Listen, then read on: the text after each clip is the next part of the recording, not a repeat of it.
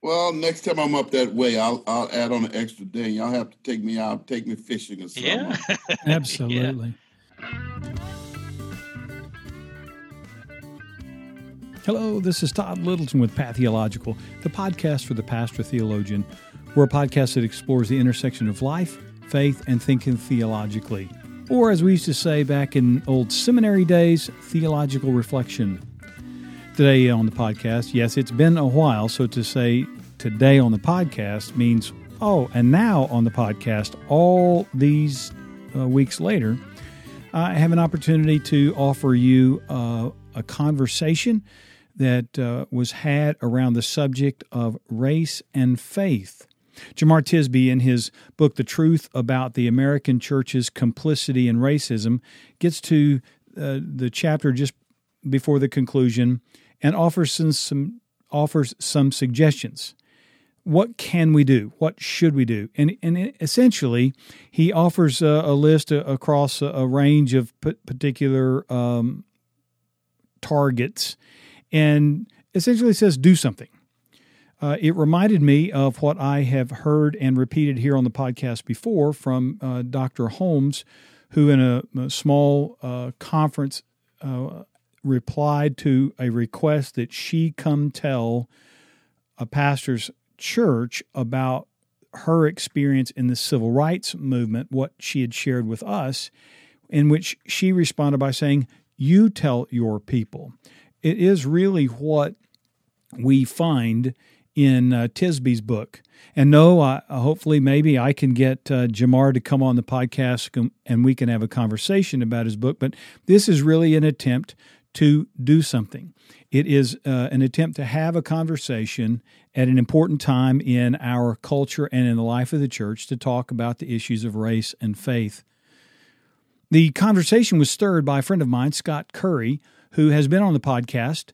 We talked about the book of Job, actually, with Scott. He's an Old Testament PhD guy and pastor at the First Baptist Church Groover for, I think, at least 20 years. Known him for a long time. And don't hold it against him.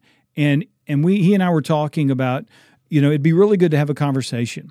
And as schedules and events worked out, Scott wasn't able to be on this podcast, but he is one of the motivations and motivators behind it. So today on the podcast, I'm glad to have Dwight McKissick, who's the founding pastor of the Cornerstone Baptist Church in Arlington, Texas. He founded the church in 1983. It's grown to over 3,000 in membership, and they have about 1,100 in weekly attendance.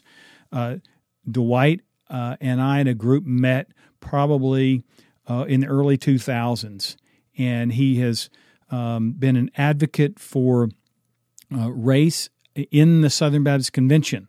As a black pastor and African-American pastor, he has pushed us to make good on our resolution from 1995 to do better. One, to confess the error of our history in support of racism and slavery, and now to make good on that. And he has been a good voice, a helpful voice, a healthy voice in that mix. Also on the podcast in this conversation is my friend George Young Sr. Now, George and I have had conversations about this subject before, but my technology didn't work well. And so I really produced a blog post about our conversation. It's been a few years ago. Well, one of our potential guests was not able to make it, and so I contacted George and asked him if he would be on. He is the retired pastor of the Holy Temple Baptist Church in Oklahoma City, now Senator George Young Sr. And then since Scott came down with a terrible migraine headache the day of our recording, I was able to reach out to my middle brother, Paul Littleton, and invite him to be on and have this conversation with us. Paul has pastored for about 20 years. He also knows Dwight, and at a small conference Dwight held at his church some years ago, Paul was a presenter. So given those that background, that's kind of the cast of characters on this podcast. And we just have a conversation. The aim is to listen, that we would listen to the story of a couple of men, pastors of faith, who grew up in the United States, George in Memphis, and Dwight in Pine Bluff, Arkansas, and talk about their experience in a moment in time in history that is still having an impact today. And I think you'll find it informational. I think you'll find it inspirational. I think you'll find it challenging. And hopefully we are going to be able to get the band back together, and we'll include Scott and James, two that were originally going to be on this, and maybe the six of us can have another ongoing conversation about, the kind of thing of what's next. So that's a long intro, but I want you to know who's involved and who's here and kind of what's to set the stage. And so here's our conversation on race and faith. I see y'all got Dr. George. I got George on with me. Pastor McKissick, how are you? I am honored to meet you, sir, and I'm doing well. Likewise. Great things about you. Likewise. Yes, sir. Hey, George, I got a surprise here. My friend Scott, who kind of initiated all this, came down with a migraine headache. Okay. So the other guy on the screen with the headphones on is my younger brother, not youngest brother, but my younger brother. So Paul, meet George. George. Hello, Your other brother. Your other brother, Paul. Now, Paul will tell you, like my youngest brother, that they're better looking than me. I really just tell him he's smarter than me. But better looking, smarter, younger. I mean, it's kind of the whole package. Keep going. Yep. Now you two brothers see the burden that I bear. So let me start by saying thank you for giving us your time, Dwight and George, and Paul for stepping in when Scott couldn't make it. What I want to do is Scott had called me, and he had a conversation with James Tudman, who is the dean of the Wayland Baptist University campus in Amarillo. And Scott teaches adjunctly there, and from time to time, James fills in for him. And they got to have some conversations in light of the most recent points of racial conflict, most notably the George Floyd killing, and then all that ensued out of that. And Scott was a little bit concerned. He was hearing some things that he hadn't heard before. He was unfamiliar. He's been in the Panhandle of Texas for about 20 years, and at the First Baptist Church, Groover, Texas. And so one thing led to another, and he said, hey, you do this podcast and stuff. Said, how about we get together and have a conversation? And so that's kind of how this developed. And so I'm just going to look at it as providence that it's the four of us, and feel that I'm going to record this so Scott can watch it, and hopefully we'll cover some of the things that he had in mind. George and I have had a conversation like this, and my technology broke down terribly, so I had to kind of scratch it out in a long little written post what we talked about. So all my technology is good right now, so I don't have any excuses. And so really, I want this really to be more of a conversation. I don't have any written down list of questions. I hope that as we carry on, it might spur a comment, a remark. What Scott and I wanted to do was just model listening, because we think that there's a primary deficiency in listening. And especially it's hard for people to listen who have decided already what the problem is. And I think that's a hindrance.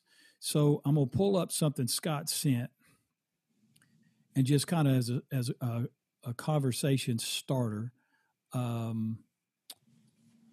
point out a comment he made. He sent a quote to me from, I had it up here and it went away. Here we go. He sent a quote that he found in Brene Brown's Braving the Wilderness. It's a quote from James Baldwin.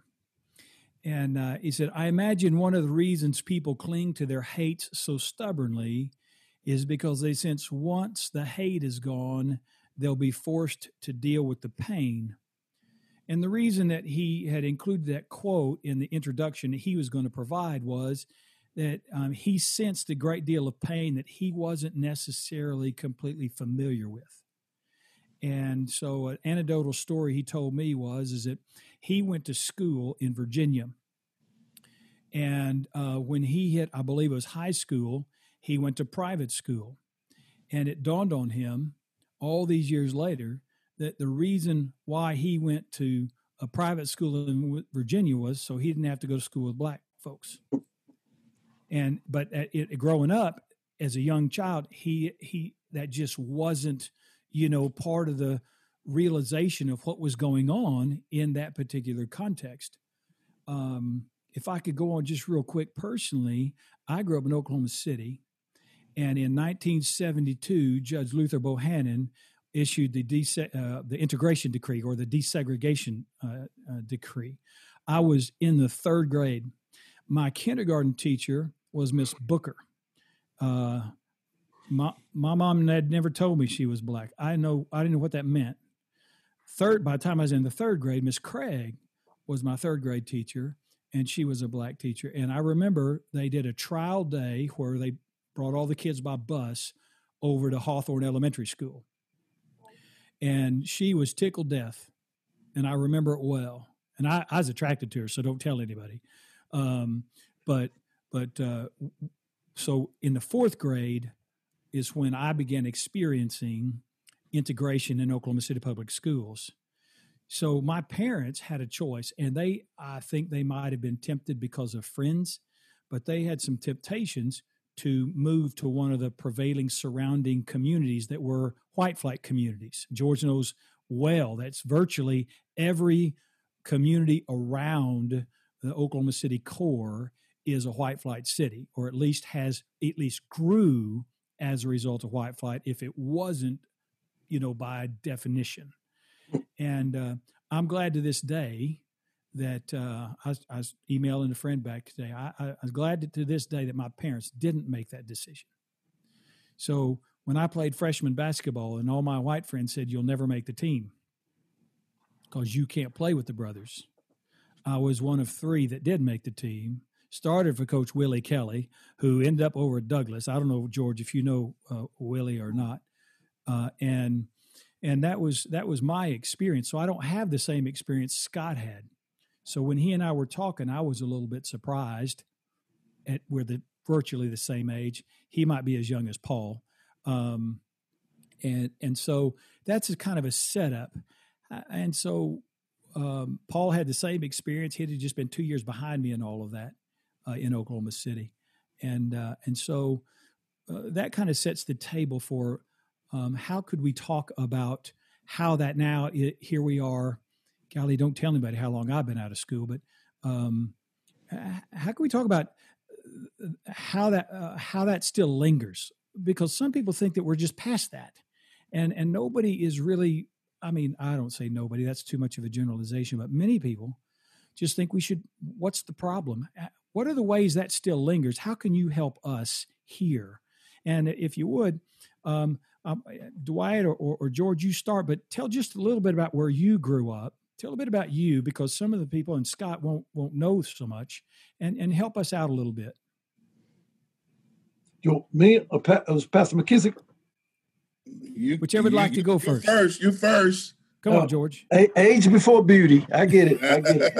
Pastor McKissick. I'll accept that. You didn't have to say it. I'm just going to go and put it out there. Well, thank you, Todd, for allowing me to come on and be a part of this. It is, let me be honest with you, it's been one of those things that I've been a part of, and probably Pastor McKissick has also for the last 3 or 4 months. I'm probably averaging at least a couple of these a day or some type of conversation along these lines. And so I do thank you, because I think this is part of the key. I think this is part of where we've come to, that we've got to have these conversations. And I'm excited that we are having these conversations, as many of them as we are having, because I think it's important and significant that we at least started talking to each other about the problems that exist. I like telling folks, I turned 66 this year, and I was born and raised in Memphis, Tennessee, and I like to remind folks, Memphis is on the Mississippi River, and Mississippi Delta out there, and Memphis, all of that, it was great growing grounds for cotton. And cotton was one of the staples of the South. And that's why I grew up in an environment where I was surrounded by lots of African Americans. There were a lot. Listen, it was a lot of black folks where I came from. I took a trip over to Johannesburg and got off the airplane and got in the airport. And when I got off in there, I had some people with me who were just going, ooh, I've never seen this many. I thought I was back in Memphis. So, I'm just telling you. There was a lot of black folk in Memphis, but they were there. Why? Because of slavery. They had been brought there. They had been brought there under duress. And so I brought up, listen to your numbers. I went from kindergarten to the 8th grade in an all-black school.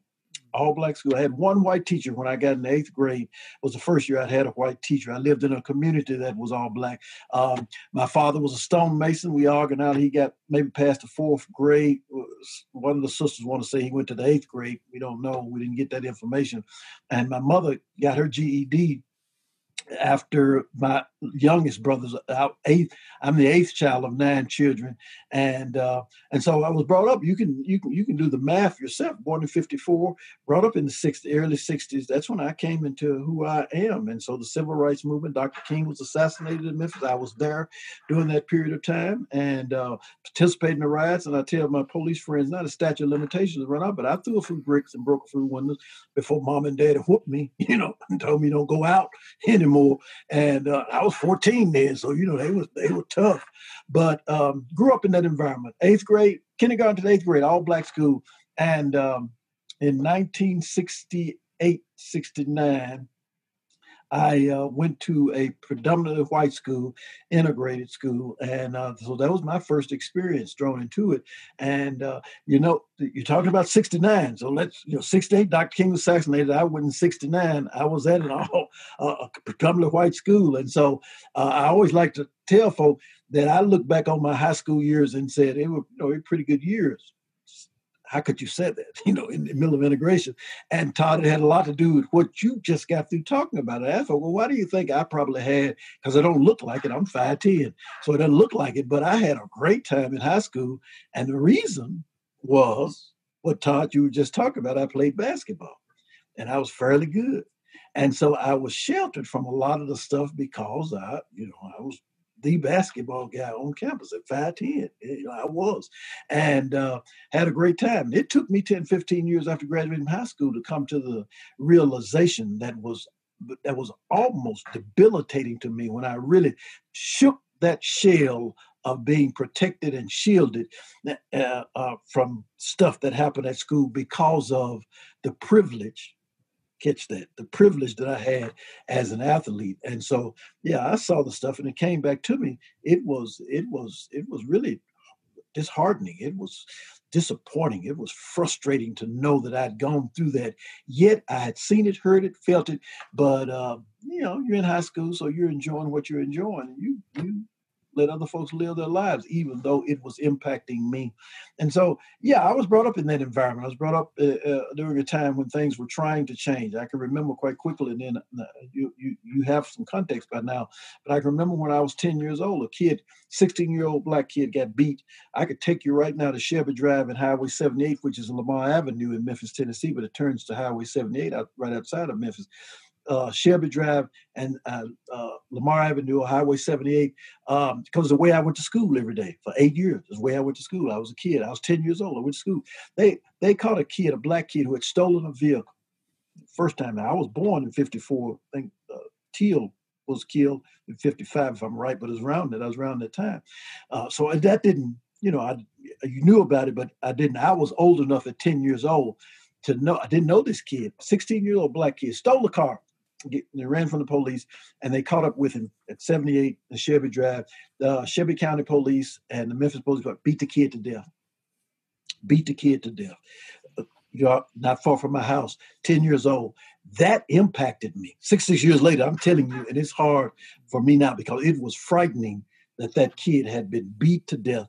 Now, he was wrong. Obviously, he was still in the car. He broke the law.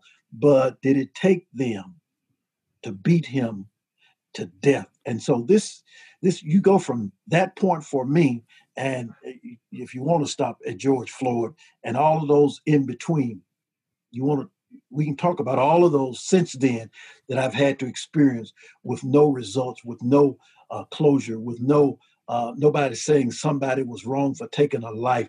That was not the ultimate. That was not the end. That should have been the end result on any of those events, because most of them were people who did not have weapons. They had the wrong color, and so I was brought up in that. I was in Memphis when that was going on, and so that's kind of the context in which I come out of now into this moment and this time. And I will add this, and then I'll let you go, is that, but I have a lot of hope. Now I'll talk about why I have a little more hope now than I did then or any other time prior to now, and share that with you. So that's kind of where I'm coming out of. Good. Dwight, tell us a little bit. Well, yeah, I was fascinated by George's story. I was born and raised about 100 or so miles south of Memphis in Pine Bluff, Arkansas. Oh, yeah. And I was born in 56, so 2 years later than he was. So a lot of his story resonated with me. And I don't know. I would say a strong, healthy Black family. I heard him refer to a father. It sort of insulated you from the obvious racism that was around you. You did see it. You had a different library, much smaller. You went to school. The textbooks they gave you were already used, and sometimes the binders on the books were torn, and 4 or 5 names were already written in the opening index page of the book. And I remember asking the teacher one day, who are these names? And she said they were the white students used the book first, and when they were outdated or they got a new set of books, we got what was left over. And I remember that feeling of sitting in class today that we're actually studying some outdated books or books that white people no longer wanted. That left a certain feeling with you, even in the 5th grade. I know what it's like, and I'm sure Brother George does too, to go up to a water fountain that says colored, a Negro. I know what it's like to go to a doctor's office. I didn't read this in a book. And to sit in a section that's much smaller, chairs were not as nice and carpet and what have you. You kind of peep over to where the white people sat in the waiting room, plush chairs, carpet, much larger area. I mean, you grow up experiencing this as a kid. I remember walking to the neighborhood store one day about a half a block down the street, owned by a white couple named the Sofars. And the first and only time, actually, I can say I've been called the N-word to my face. I'm like in the 5th grade or so, walking to the neighborhood store, and a young white kid that looked like he might have been 3 years old, 4 years old at the most, he was seated in the car alone. An unusual sight, a white kid seated in a car alone, maybe on a spring day or so, window down. And so I was kind of fastening my eyes on him because I think, number one, just the unusualness of that sight of seeing him. And then secondly, we sort of locked eyes on each other as I walked into the store, and he was sort of puzzled at me, probably looking at a Black kid, and I'm puzzled at him like, why are you here? And the closer I got to that car, I heard him say, nigger. And that was the first time. It was kind of shocking to hear that word from a kid. And of course, that was learned behavior. Somebody taught him that, but I knew from observation and training, I could not challenge that. And didn't challenge that. I just went in the store and purchased some stuff and went on. And I remember walking across a private club, boys clubs, girl club, when Brother George probably remember this, 2 years before forced integration, at least in Pine Bluff. I heard you talk about third grade, 72. I think I was in the 8th or 9th grade in 1970. But integration was mandated by courts. You called the judge's name in Oklahoma City who mandated integration. But they had what was called in Pine Bluff, at least, freedom of choice. It's like 68 to 70. You could choose, white kids could choose if they desired to attend an all-black school. Black kids could choose to attend an all-white school. And my mother thought it would be best for her kids to go to the predominantly white schools, learn the culture, the language, you got to work in a white man's world one day. She saw it as an advantageous, knowing that you might experience some sense of rejection and some social issues at the white school that you wouldn't at the black school, but she still thought the upside was greater than the downside. And I must admit, those 2 years were good experiences. You play football, you showering, and white guy football player see you combing your hair. He want to know why you're combing it because it's not going to get straight. It's never going to straighten out. So he saw it as futile running a comb through your hair. Lots of experiences like that as you got to learn each other's culture. But probably the reason I got a relationship with Todd and Paul now, in some ways, I learned Mama was right. You learn to socialize with white people. And that's a character trait or skill set that stays with you the rest of your life. And I have, like the rest of us, my circle of white friends. You're right, Brother George. George Floyd's death has created a lot of calls just checking on me and Zoom opportunities and on and on. And I was on a group line the other day, only one white guy on that, Dr. Darrell Elders, used to be a dean of education in Southwest many years ago, and we were on the same church staff for a short while. I told him the only challenge of being black after George Floyd is a lot of times you're the only black friend that a lot of white guys got.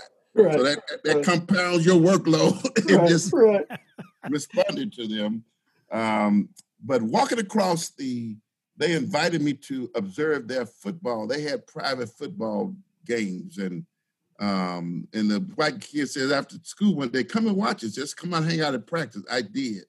And I never will forget walking across that stadium. I heard a speaker on a loud voice saying, if you don't have a 1968 Pine Bluff Boys Club pass, please remove yourself from the, whatever the facility was called. I think it was called a Pine Bluff Boys Club or something or other. And I knew I didn't have a pass. The people knew I didn't have a pass. Basically, that was their way of saying, black boy, get off the field, get out of here. So I could go, I know what it's like to go to the movie downtown and have to sit in a balcony at the movie theater and watch white kids down on the floor. I could go on and just having lived and experienced segregation and just knowing your place when you go to the county fair. You had to give white people first in line. You just you learn to accommodate a culture where it was understood you were second class, you were inferior, and what have you. But a lot of those things prepared me to be who I am today. But if you could just make it home, that's where you got that love and that reinforcement. And I recognized that my parents took the brunt of the racism and segregation, which made it, the family experience was so strong that it sort of mitigated the pressures you experience on outside as a result of racism and segregation. So that's pretty much an introduction to the context in which I grew up in and formed some thinking about racial matters. So, and Paul, if you think of something, just jump in. But before we get to the piece, well, let me stop. I'm a little bit jealous of George because he mentioned being in Memphis when Martin Luther King was shot and killed, and we were watching it on TV. Of course, I'd heard the name Martin Luther King. I'm like maybe 11 or 12. I was born in 56, so he said he was 14, I was 12. Right. But I didn't understand the magnitude of the influence and the hope that Black people had placed in Martin Luther King until that very night. The very first time I ever saw my daddy shed tears in his life was the night Martin Luther King was shot. And I was looking at my dad crying. I was looking at TV, looking at my dad, looking at TV. I said, I don't know who this King man is, but for him to have my daddy crying, he is somebody. And my daddy's hope, I mean, that was the first time I realized the magnitude of this man called Dr. Martin Luther King Jr. And of course, I'm kind of jealous again, George. I didn't get a chance to throw any rocks or bricks or anything. but I'm glad you got that on your resume. Yeah, I got it on my resume. Yeah. Remember that. All right. Todd, let me jump back in because I want to say that is listening to Pastor McKissick. I'm telling you, man, listening to you is like a replay of my life because of our age similarity. Like I said, I'm a couple years older than you, but he listen, if you hear what I said and hear what he said, there is a direct, he was in Pine Bluff, Arkansas, which is, pretty, that's in Arkansas, Memphis, West Memphis, and yeah, a little further up. It is amazing to hear that because of the similarities of the things that occurred that brought us to this moment. And so we both were brought up in a time when he's right. Our parents had taken the brunt of that thing, but we were ushered into this new moment, this new time. And it was really a daunting period looking back on it. When Dr. King was assassinated, my mother called me to the back door because I was out on close to a field or something. I was playing ball or something. And she called me and my mother was crying. But I was old enough to know who Dr. King was. But again, as you said, never knew the magnitude of his life. But when I saw her crying, I knew then, because I thought, because there's 9 of us, and I'm thinking, somebody. Oh man, it's 9 of us. Yeah, I was next to so I was taking care of it. Yeah. So yeah, it is amazing to hear that's exactly right. And being a couple of years older, I did know who he was aware of it, And but when I was throwing those bricks and throwing those rocks, it wasn't because I was out there with the garbage people who were saying I am a man. I was out there because that's what the other young Black guys were doing, expressing themselves, and I wanted to be part of that group to express myself. So, I've been 2 years old. I've probably been out there too, but I was just. I still got a whooping. So yeah. Oh, trust me, I would have got one. Trust me. Well, and so now here we are in this moment, and helping folks understand that. Like a virus that hasn't just gone away, there have been lingering consequences, experiences that for some reason is not on the forefront of our social awareness. So that when these things happen, it seems like extra hard work for those of us who want to advocate for a better understanding of our racial relationships, and for you all who field phone calls and Zoom calls constantly for the last 3 or 4 months. So what are some of the things you could remind us? Here's some things that linger. Folks, I got to be honest. I mean, I heard the phrase redlining, but I didn't necessarily understand it all. I'm reading Jamar Tisby's book, The Color of Compromise, and it's not an exhaustive history, but to see some of the detailed ways to circumvent the laws that actually were supposed to overcome redlining that actually didn't, because they got wired into the real estate system, so that now a real estate agent or broker could actually do the redlining without the legitimacy of the law. I bet some of that still goes on. Can I jump in there? Because I think you're touching on something that's very important, and I hope Pastor McKissick would join it. This is, you're right, from the very beginning, from when they brought the first group of slaves on here, you had a problem because there were people who were saying audibly, well, people could hear, that's not right. Those are human beings. So get away from this idea that was just a time, that was just what people did. No, there were people saying, the Quakers were not the only ones. People were saying over and over again, that is not right. Those are human beings. Y'all are mistreating them. You shouldn't do that. Up until the time of the Declaration and the Constitution, we hold these truths to be self-evident that all men, and I said parenthetically, women are created equal. Listen, that was a lie when they wrote it. They knew it was a lie. They were writing lies. And so from that point on, what we've been trying to do is to try to put some truth into that. But it was wrong. And it has gone now from that to this whole idea of the nation was built on this tier of these people are less than you. Everything about America was these people are less than you. And so you want to come up to talk about after World War I, World War II, when the VA had the GI Bill, they would give blacks money and would not allow them to buy homes. You're right, redlining in certain areas. What is the one thing that gives us the any family in America, appreciated value is their home. That's why we couldn't do some of the things. Not only did we not get homes that appreciated value, we got homes that depreciated in value. And those were the homes that were torn down to make room for some other stuff. And so it has always been a problem. And I will get to this because out of the context you give, listen, Pastor McKissick, you know this. When I was growing up, I watched TV, we had TV, and I never remember a black hero. I never remember. We had some black city council folks in Memphis, a couple of them, but I never remember though. You would have shows. This is my favorite example is this. This is how horrendous this thing is.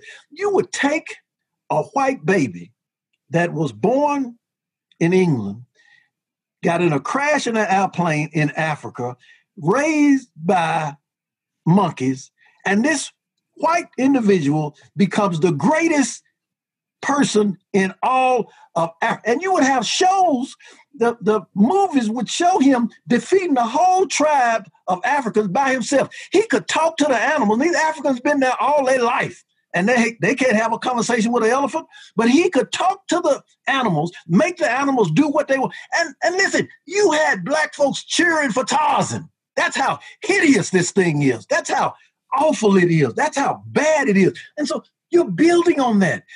I like to say, anyone who's born in America, me, everybody else, I'm going to tell you have some racial bias tendencies within your psyche. I don't see color. I want you to see color. I'm black, and I've been black all my life, and being black means something to me. And so, yes, there is a problem. We're just getting around to having these conversations, for George Young to be able to voice his opinion.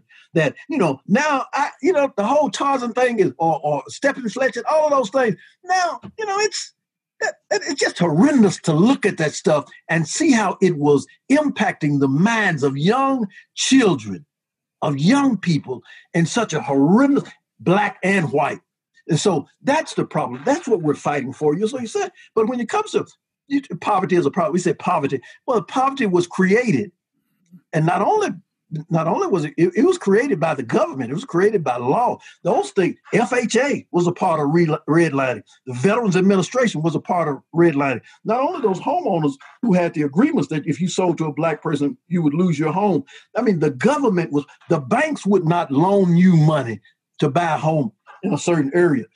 And what I'm saying, so now, at this moment, right now, there are families that are impacted by those decisions that were made 100, 200, 300, 400 years ago, and you're not going to change that overnight. But that is the problem. So all of us who are living right now, breathing air, we are part of that problem because we are either the beneficiaries or the recipients of some stuff that has caused us to have to either fight through or cause us to understand that we are not where we would like to be, and it's not fully all our fault. Brother George, I think that is, I mean, I'd never thought of it that way. The stories that we tell, like the Tarzan story, because those stories shape how we view our world and what the world is like, and often what the world should be like. And so it's not just saying this is the way things are, because obviously the story of Tarzan is not a true story about the way anything is. But it's telling a story about, well, maybe this is the way things should be, or the way that we should view the world. And there is a lot of power in that. My wife and I guess it must be probably around 15 years ago now, we adopted a black boy out of foster care here in Oklahoma. And the primary issue with his family growing up was neglect. I mean, it wasn't uncommon for him to spend the night on a park bench in Tulsa, Oklahoma, in the 1990s, 1980s. No, 90s. He wasn't born till 95. But he had come and he had lived in our home for a couple of years, and then when he turned 18, he in many ways returned to the kind of life that he had grown up in those first 10 years of his life. And I've often wondered if the way that his view of the world was shaped in those first 10 years of his life, if he just couldn't think of his life being different, because in his mind, this is the way the world works. And I think on our side of it, I've been having some conversations with some white friends about, how do we do better and learn better? And some of the pushback that I've gotten from some of my friends in those conversations is that, well, we've already fixed all that. The Civil Rights Act fixed all that. There aren't laws anymore that disadvantage one group over another. And one of the fellows grew up kind of poor, and he said, I mean, hey, I'm not a stranger to poverty, but you just pull yourself up by your bootstraps. And if people are disadvantaged, it's because they're not pulling themselves up by their bootstraps hard enough. And it's more than that, isn't it? Yeah, some of them have boots. So exactly. So yeah, no, but you're absolutely right. Is that it is a system that has been created that we're fighting, and it's just difficult. All of the things that work against it, But your friend who says he was brought up in poverty, when he walks into Von Maur here in Oklahoma City at Quail Springs Mall, Pastor McKissick, when he walks in there, nobody says anything or looks at him in a different. But when I walk in there, somebody may keep an eye on me just because of my color, just because they think I might.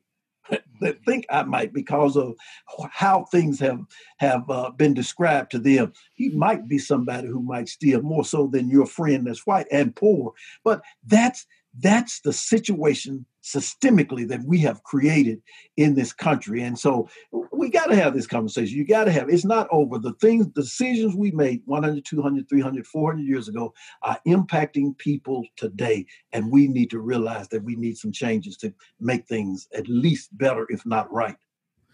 Yeah, Dwight, this might be a good place. You have worked hard in our SBC circles to help those who with ears to hear that we are talking about systems thinking. And everybody's always pushing back on you. I watch it all the time. It's a matter of the heart. It's an individual thing. And what George has just described is certainly we think every individual heart has a role to play in how we work together to make a world full of grace and equality. But when all we can think about is, no, the only problem is the individual, like you just pull yourself up by the bootstraps.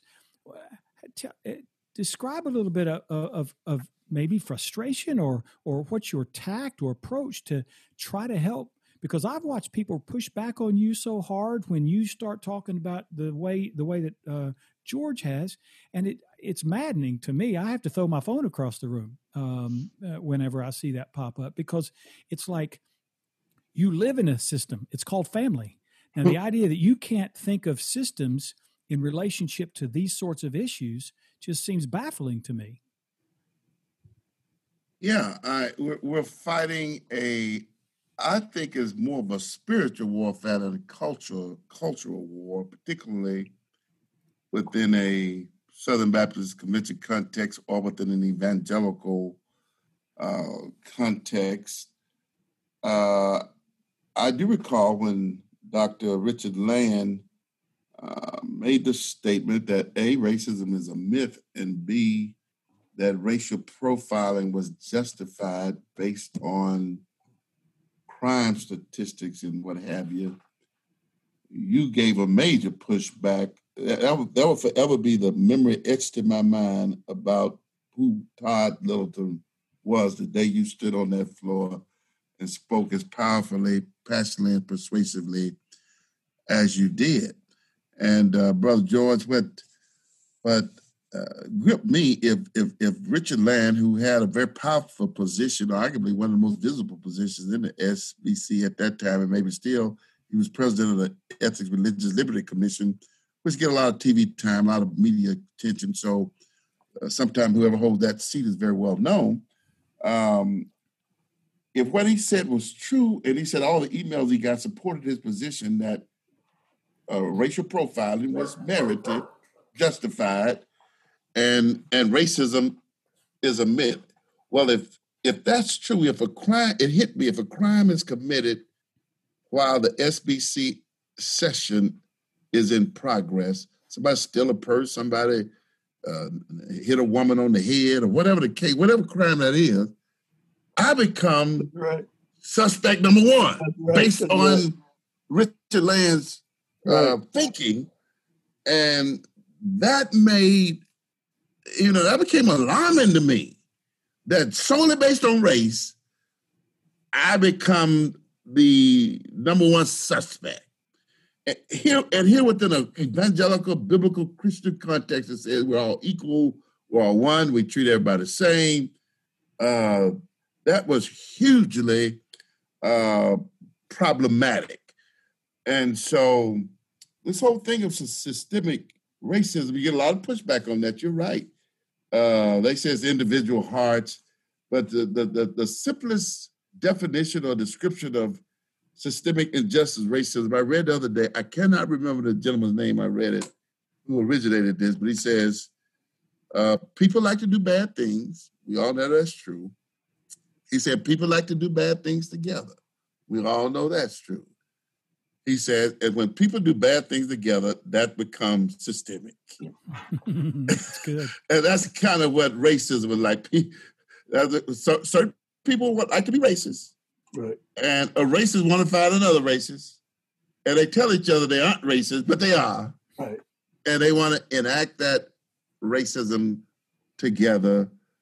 That becomes systemic. So that is what's happening in the nation today, and its roots, as Brother George says, go way back to the beginning of the time when the Quakers and the Sandy Creek Baptist others says the abolitionists will before. This is wrong.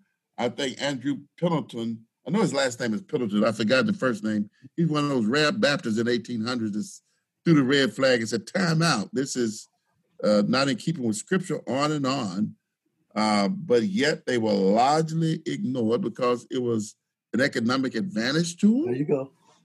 And of course, they had to deny the very inerrancy of scripture they tout to reach the conclusion it's okay to say that the image of God in George and I is less than the image of God in Paul and Todd. Yeah. You cannot engage in slavery without devaluing. That's right. The individual, and then they'd also had to take scriptures and pervert them to turn the curse of Ham, which is never mentioned. Right. It was a curse of Canaan, so the curse of Ham was never mentioned. But based on that perverted view of scripture, they gave themselves a theological license, which in turn gave the secular society, the government of theological license to discriminate against people of color, because here's the church saying the Bible ordains this. Right. And Paul, Todd, George, I don't know if there's any parallel or not, but this may be going way off the subject. But in Mississippi the other day, as soon as the state Southern Baptist of Mississippi says, we don't want the flag anymore, less than 2 weeks, the flag comes tumbling down. Yep. Black Baptists and Blacks period been asking for that for years. Years, that's right. But the Southern Baptist Convention formed in 1845 would not let a woman be a messenger who could cast a vote until 1918. Yeah. So they could attend the convention, but they had no voice, no vote. In 1918, though, it was the women really, along with Governor Eagle, Governor Arkansas's wife, pushed the envelope on this voting, and they finally got approved for women to vote. And by the way, anybody who oppresses a woman's vote is a misogynist, in my point of view. Right. So I think it was 1920. It was led by Susan B. Anthony. But as soon as the church says a woman can be empowered to vote within our governmental context in the church, here comes society following. And again, so I watched it in real time. We watched it in real time in Mississippi. It's sometimes the church is the salt of the earth, the light of the world. And what we do, we are the moral guardians of society. And all that took place, the Jim Crow laws, the police brutality, Memphis, Tennessee, you pay black garbage workers one thing, you pay white garbage workers another hourly wage solely based on color. There was a ceiling, Todd and Paul could get government contracts to provide the city of Oklahoma with whatever.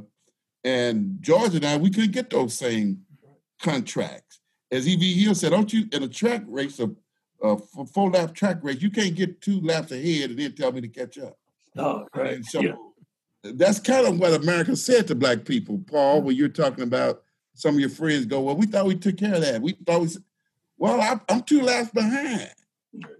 Because you had certain events. My mother used to teach in a Whitehall school district in Arkansas, right outside Pine Bluff. And Whitehall was named Whitehall for a reason.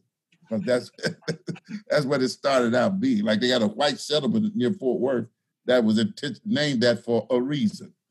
But I think she had a 4-year college degree accredited. She made $241 a month. This is going way back to the 60s. Right up the road, and she taught in a little black pocket about 15 miles out of Whitehall, actually, but it was still in the Whitehall district. White teachers in Whitehall were making like $400, double her salary.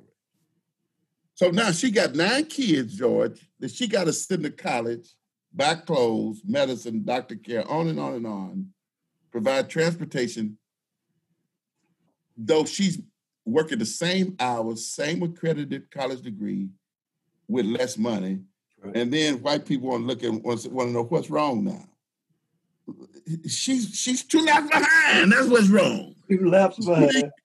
She didn't get the same salary your grandmama got or your mama got. She wasn't able to build up the same wealth to pass it on to her children in the same way they were. So there are a lot of misunderstanding and misinformation and lack of information when it comes to this whole racial piece, that it seemed like God sovereignly chose to use George Floyd's murder, what it was, to awaken and remind America that she still, as Martin Luther King said, we read the Constitution, we came to claim, America's written us a blank check, a check that came back insufficient funds. And looked like Americans are wanting to begin to make that check good. They're slowly but surely and incrementally having discussions now, and thank God for progress was made. I'm not one of those that said nothing has happened. Things are as worse, just as bad as they were 100 years ago. I'm not one of those people. No.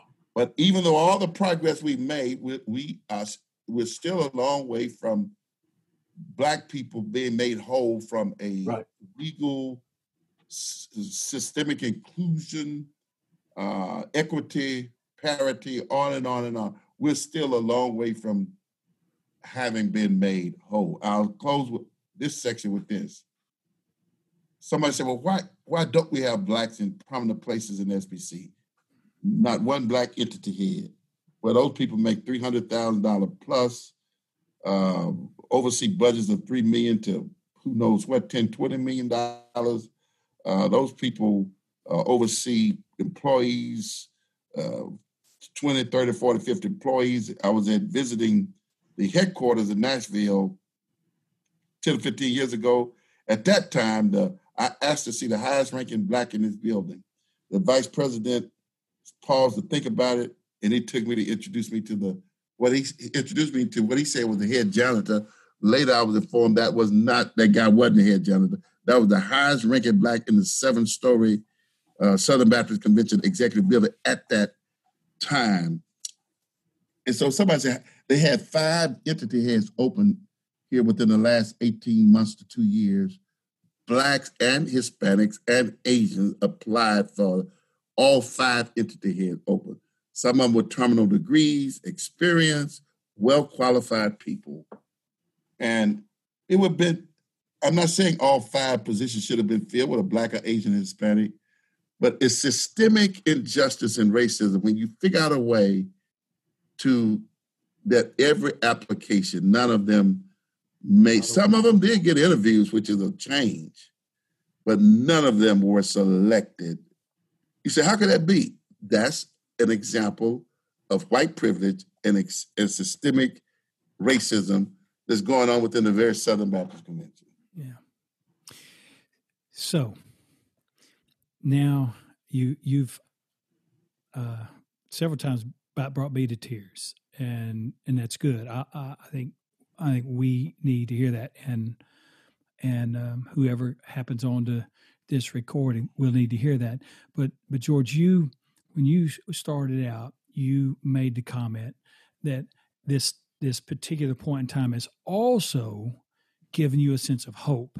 Mm-hmm. So let's turn the page, and let's hear from you and Dwight. What are some things about the moment that make you hopeful? Even knowing that E.V. Hill was right, we're still 2 laps behind. Right. Help us get a glimpse of what you're seeing, what you two are seeing, that this may give us some hope that we haven't had to this point.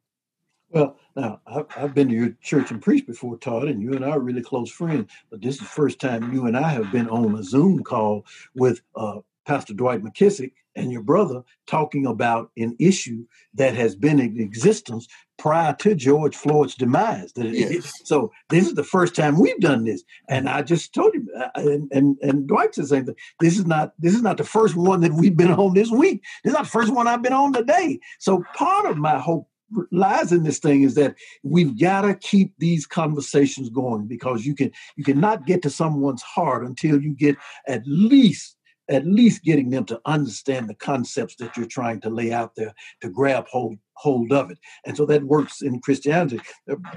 Pastor McKissick, pastoring for 30 years, didn't just leave me without any idea as to how to get to people and to touch them. And part of that is you got to teach them. You got to have the conversations.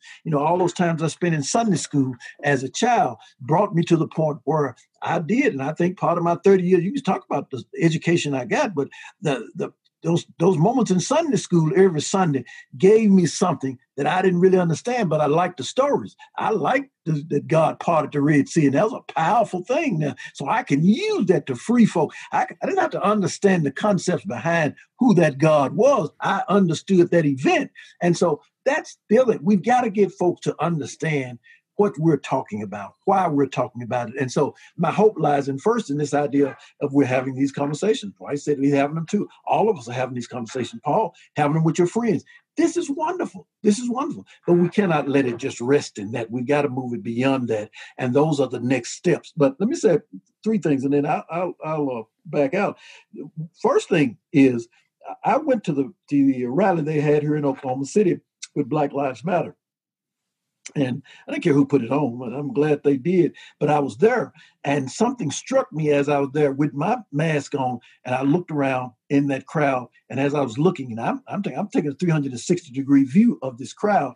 And one, it was a large crowd, which then I go back and look at TV, very large crowds all over all of major cities, minor cities in the United States of America, large crowds all over the world, large crowds with George Floyd's picture on posters, large crowds. So it's the number of folk who are involved.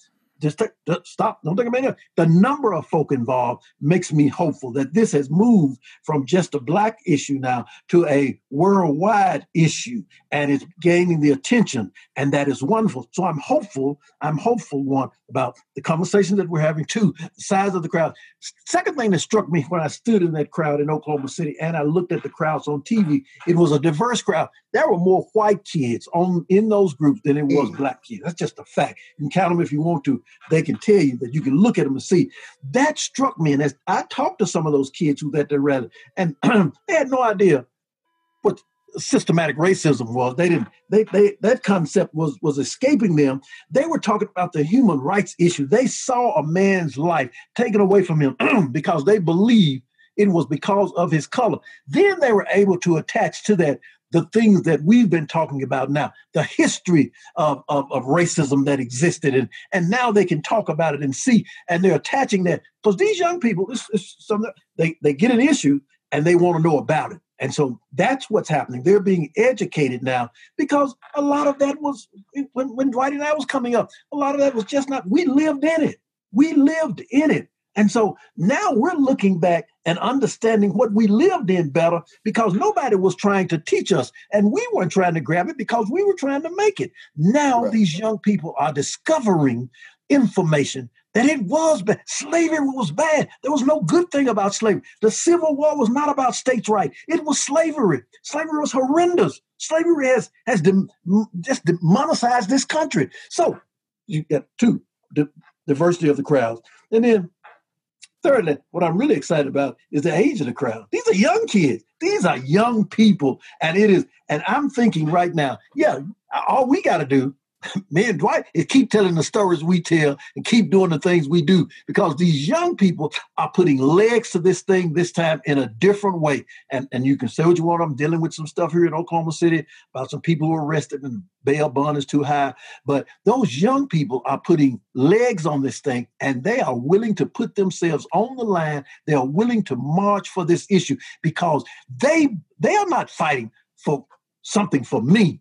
They are fighting for their own country, their own future, their own tomorrow. And I am so excited about that they appreciate what I've done. But, move out of the way, George. We got some stuff we need to get done. They are fighting for a new future. They see a new America. They see a new country that can include all folk. And so I'm very excited about it. I think that's where my hope lies now. I hope that falls in fruition. It may not happen in my lifetime, but I've seen enough for me to already go to shouting. I can shout now. I don't have to wait till it's over because I can see what is occurring, and I'm very excited. And it's touching the hearts and the lives of so many people. These young folk are bringing it into the attention. It's touching the lives of people in so many ways. I'm excited. I'm excited about tomorrow. I'm excited about the future for this country. Dwight, what about you? Well, amen is all I got to say to that. So be it. He said it, he summed it up. He said it all.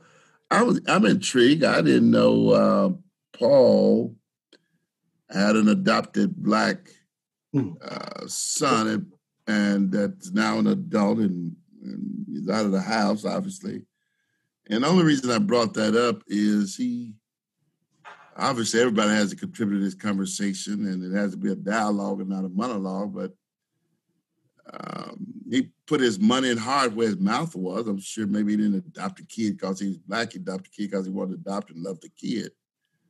But that to me is pretty significant and it sort of dovetails into when you talk about hope and we'll talk about, what's the way out of this? Right? We've come this far, but we all recognize we got 2 laps to go or so, and racial healing and being made whole, reconciliation, what have you. I have this this belief, in part based on scripture, in part based on my understanding of life. Again, family, church, school being the three basic character building institutions of society. And if either one of those three are not operating at an optimum level, it tends to have a long-term adverse effect on the kid, and as a result, society. And all three of those, family, church, and schools, have been undergoing major challenge and demise the past, 30 years or so at least. I think they were better, Joe, as I could be wrong, in the 60s. I think families were strong in the 60s. Churches in many ways were strong in the 60s. And schools, that whole movie, Hidden Figures, that was popular 2 or 3 years ago, of those three Black ladies who helped the astronauts to get, I don't know if that was, but my brother Gene, who's several years older than I am, he's a practicing lawyer in Pine Bluff, he pointed out something that was significant. He said all three of those ladies were educated in segregated schools. And they're getting ready to name in Houston the Astronaut Center, the Apollo, whatever it's called, after one of those ladies. They're going to rename that whole facility after one of those ladies. And his point was those ladies got an optimum education. Those ladies they learned in the school system. They were so great, they were able to do what they did. And of course, all of the great Blacks of that era mainly got their education in the segregated system. But today, reportedly, school systems are not educating as a whole at that apex level. Families are dysfunctional, a lot more so, in my judgment, and from my observation, and from my reading, than they were in the 60s. And then churches, I agree with Tony Evans. Churches started this racial mess. We're going to have to fix it. We got to heal it. Sure. When the church set up, y'all Black, y'all over there, we're over here, y'all inferior. Y'all get the secondhand class books. The Bible teaches that y'all are cursed by God. On and on and on. The church, I went to South Africa and preached 25, 30 years ago, and Mandela was in prison, and the church had taught those people. They were accustomed to, theologically, they thought they were less than. It blew me away. I asked them, where did y'all learn that from? The Dutch Reformed Church. I mean, so they were trained to submit in unhealthy ways to white people solely based on skin color. And where I'm going with that is, I'm of the belief that God never intended, it's not his ideal, it's not his perfect will for the church ought to reflect the community. If the community is interracial, integrated, ideally the church ought to be. I don't think we'll see healthy families again until we see healthy churches. I don't think we'll see healthy schools until we see healthy families. I think it's powerful that you would adopt a Black kid, and I think my wife and I ought to be loving on all kids, but loving on Hispanic and white kids, we're probably not going to adopt at this age and stage, but with intentionality, I think we ought to be entering into each other's worlds. I think, the trajectory of my church is the culture is 99% African-American. That could change, but maybe it won't. But I could probably give up 50, 100 members, and Field the Road give up 50, 100 members, and they come up with a name and agree some on a core value statement and a doctrinal statement and a mission and purpose and vision, all that good stuff, and create a church that's maybe, start out interracial. Maybe they have two leaders, a young white man, a young Black man, and they, the DNA of that church will be interracial. If you're in an interracial relationship or marriage, you don't have to pray for a miracle to have an interracial child. It's just a natural byproduct of that interracial couple coming together. I would hope if a church starts out, as an interracial church, and they hammer out together maybe a worship that kind of like Brooklyn Tabernacle. Their worship is too white to be black, it's too black to be white. It's just Jesus.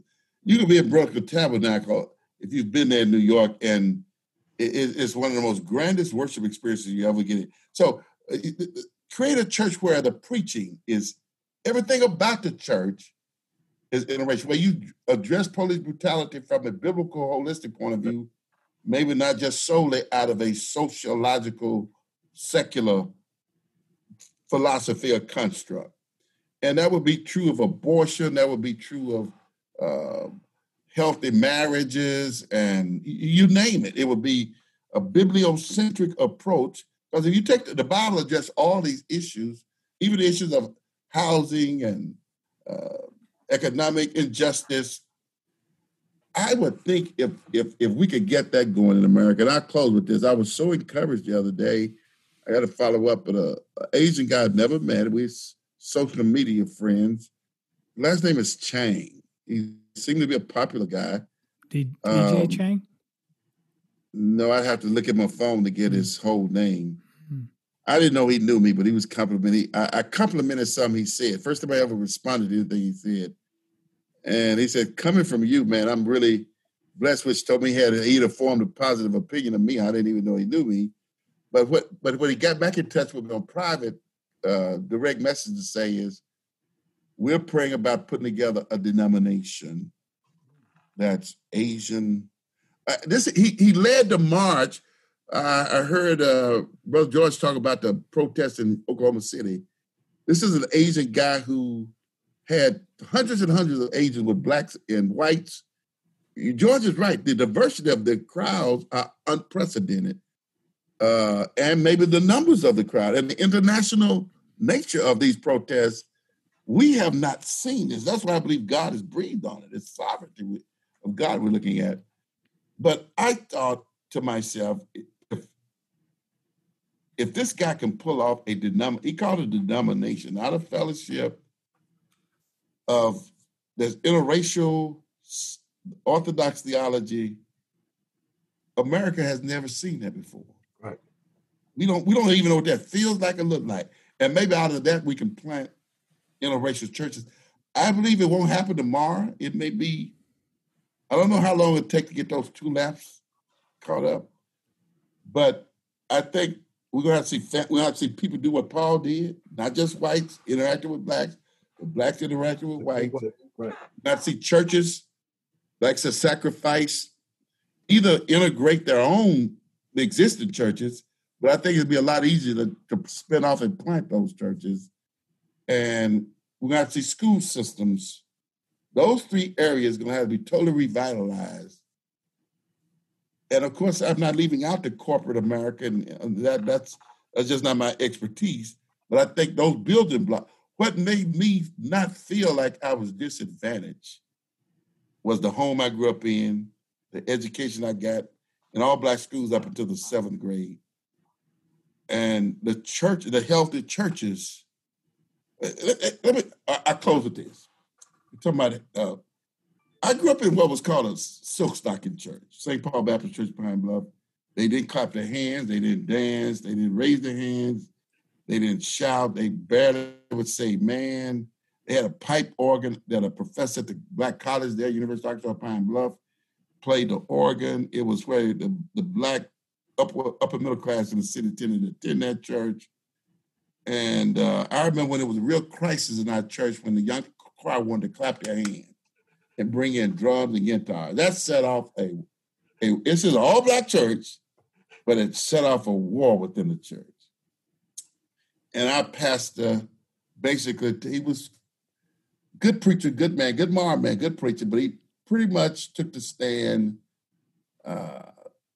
that he was not into protest. Some people say he could out-white white folk.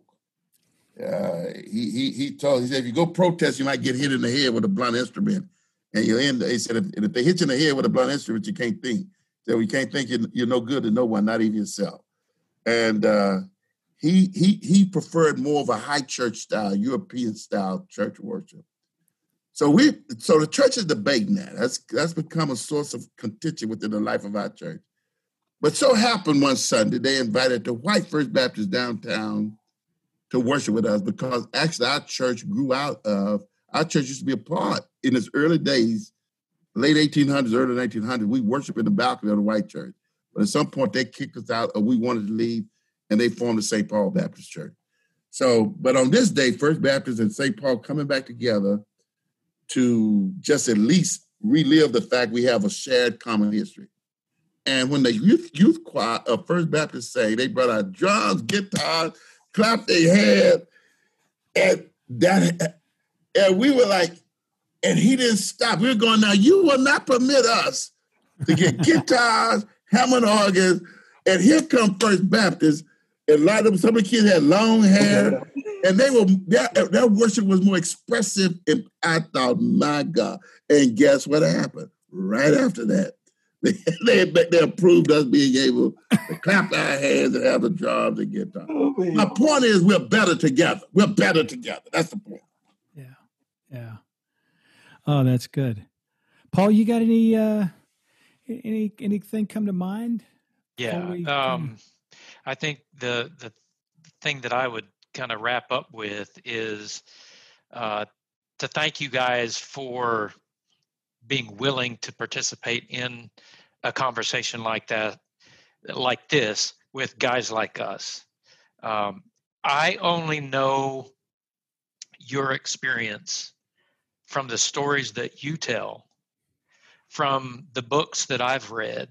I've read James Cone's The Cross and the Lynching Tree, Howard Thurman, Jesus and the Dispossessed.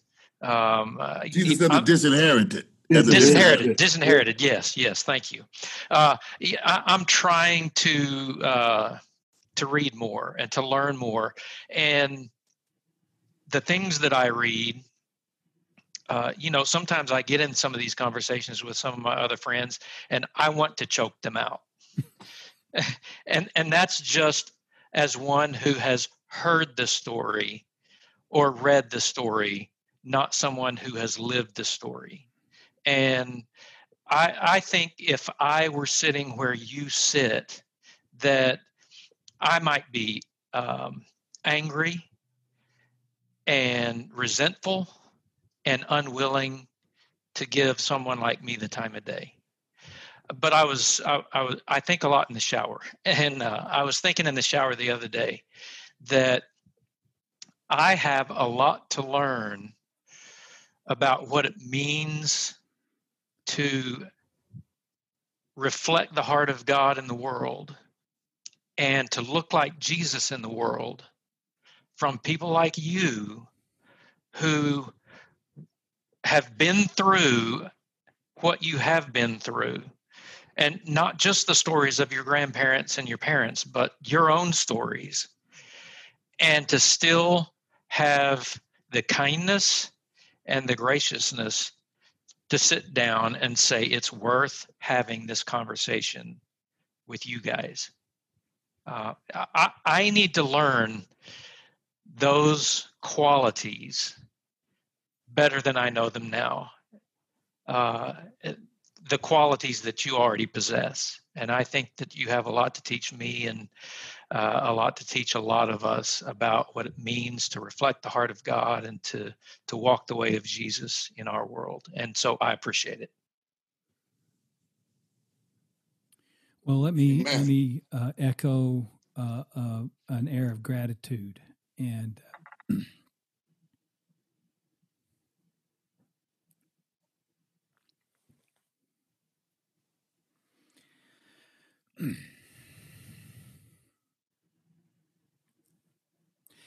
I stood in the back of the church that I pastored in Texas. I had been asked to fill in to coach the girls' basketball team. Long story, but the superintendent was a member of our church, and he said, "Hey, I know you don't have anything better to do. Would you coach this girls' team?" The majority of our athletes were freshmen girls. Majority were black. There were two upperclassmen girls that played that were white. And we spent a lot of time together. I coached that team. We got drilled. I was a terrible coach. I love to play, but coaching is a whole nother art. But by the time we ended the season, toward the end of the season, I had friends that I hadn't had when I started. And for a few Sundays, though they had the black church across the tracks, they walked all the way over to come to church with the coach. And there was a gentleman who, bless his heart, at the time, probably in his 70s. And he looked out the window. I was standing in a little bitty tiny foyer. And he looked out across there and he saw those girls coming to the church. And he said a word that's not appropriate. Then he said two more. And it led to a conversation with the deacons in the church where they needed to ask me what I was going to do about the black young ladies who were coming to my church. And so one sat in my chair at my office, and they sat around the office, and they said, you know, this might cause a little bit of a problem. I said, well, it has. And I said, I tell you what, and my Bible was sitting on the corner of my desk. And I said, I tell you what, I'm pretty reasonable. You pick that book up. You stay here as long as you need to. And when you can find a passage that tells me that there's anybody I can't open the door to in this church, I'll hang a sign out and put chapter and verse and tell them that they can't come. I never had another conversation after that. Never had another conversation, but it stays with me to this day. I played in the park pickup games with those young black athletes. I opened up the gym for them when we played up and down till I hurt to this day as a result of all of that. But I made some friends, some young friends who gave me some hope. And I see in hindsight things I missed. Even as I thought maybe I was offering some good gesture. But I see some things that I missed. And you have this event, and George and I have had a conversation once before by phone, and I've been trying to do my reading, and I've tried to recall my own history. But I agree, these are the things that have to happen. And I appreciate the time you've taken.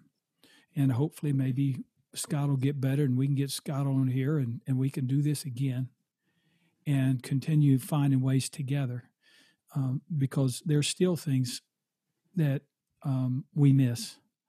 And the whole point is what are we missing? Because I want to have the same kind of hope you two have. Because I can hear day in and day out an entirely different story. Because people don't have the benefit of the stories that you've shared. And they keep trotting out the same thing. And so hopefully you're right. Hopefully there's a bigger crowd, a more diverse crowd, and a younger crowd, and they can help us. But you two have helped us this evening. And hopefully whoever benefits from what time we've shared together will open up some great possibilities that God might really give us something we hope for. So I want to say thank you. Well, can you hear me? Yeah. Yeah.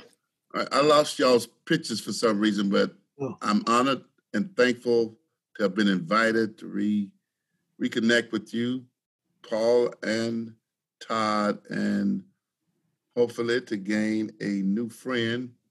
I've really fallen in love with Pastor George. You told me he's a great guy, but wow, just listening to everything he said, I am deeply blessed by him and I don't know, every 3, 4, 5 years, Lord, let me get to Oklahoma for some reason or another. And I will, matter of fact, when a white pastor friend named John Wiley is just trying to dial me now he pastors north of Oklahoma City. I can't remember the small town's name. But nevertheless, I would love for the 4 of us to have lunch or something. I like that Cattleman's restaurant in Oklahoma City. Wade Burleson took me there years ago. And I'll do the buying just to sit down with you guys. I'd love that. Yeah, definitely. Well, let me say thank you to everyone also. And obviously, Todd, I love you, man. You are my brother, Paul. I'm your brother, man. There's nothing I can say about that. And I would add, Pastor McKissick, Pastor Dwight, listen. Man, yes. I want Brother Todd to give me your contact information so that we can keep in touch with each other, because obviously I resonated. Resonance between your story and my story reminds me of home. And so I appreciate what you said and how you said it. And so look forward to continuing our conversations. But thank you so much. Thank you. Please give it to him. I will. Paul, I'll give it. I'll give it to him right as soon as we're done. I'll text it to him. All right, then, my friend. All right. Thank you, George. Love you, brother. All right. Thank you. All right. Thank you all. Thank you, Paul. All right. As always, I want to thank you for listening to Path Theological, the podcast for the pastor theologian. You can find us at toddlittleton.net or paththeological.com. We have a back catalog. We are really working to get some other guests on. I've got some things in the work for later this summer. The COVID-19 thing has just really kind of altered the schedule and who's available and that sort of thing. But you could help us out by sharing this podcast, rate, review on iTunes. It helps us continue to get found. If you have a suggestion for a guest, you have a question about this particular podcast, feel free to email me at doc.todd@gmail.com, or you can email me at Path Theological. There's a link on the website.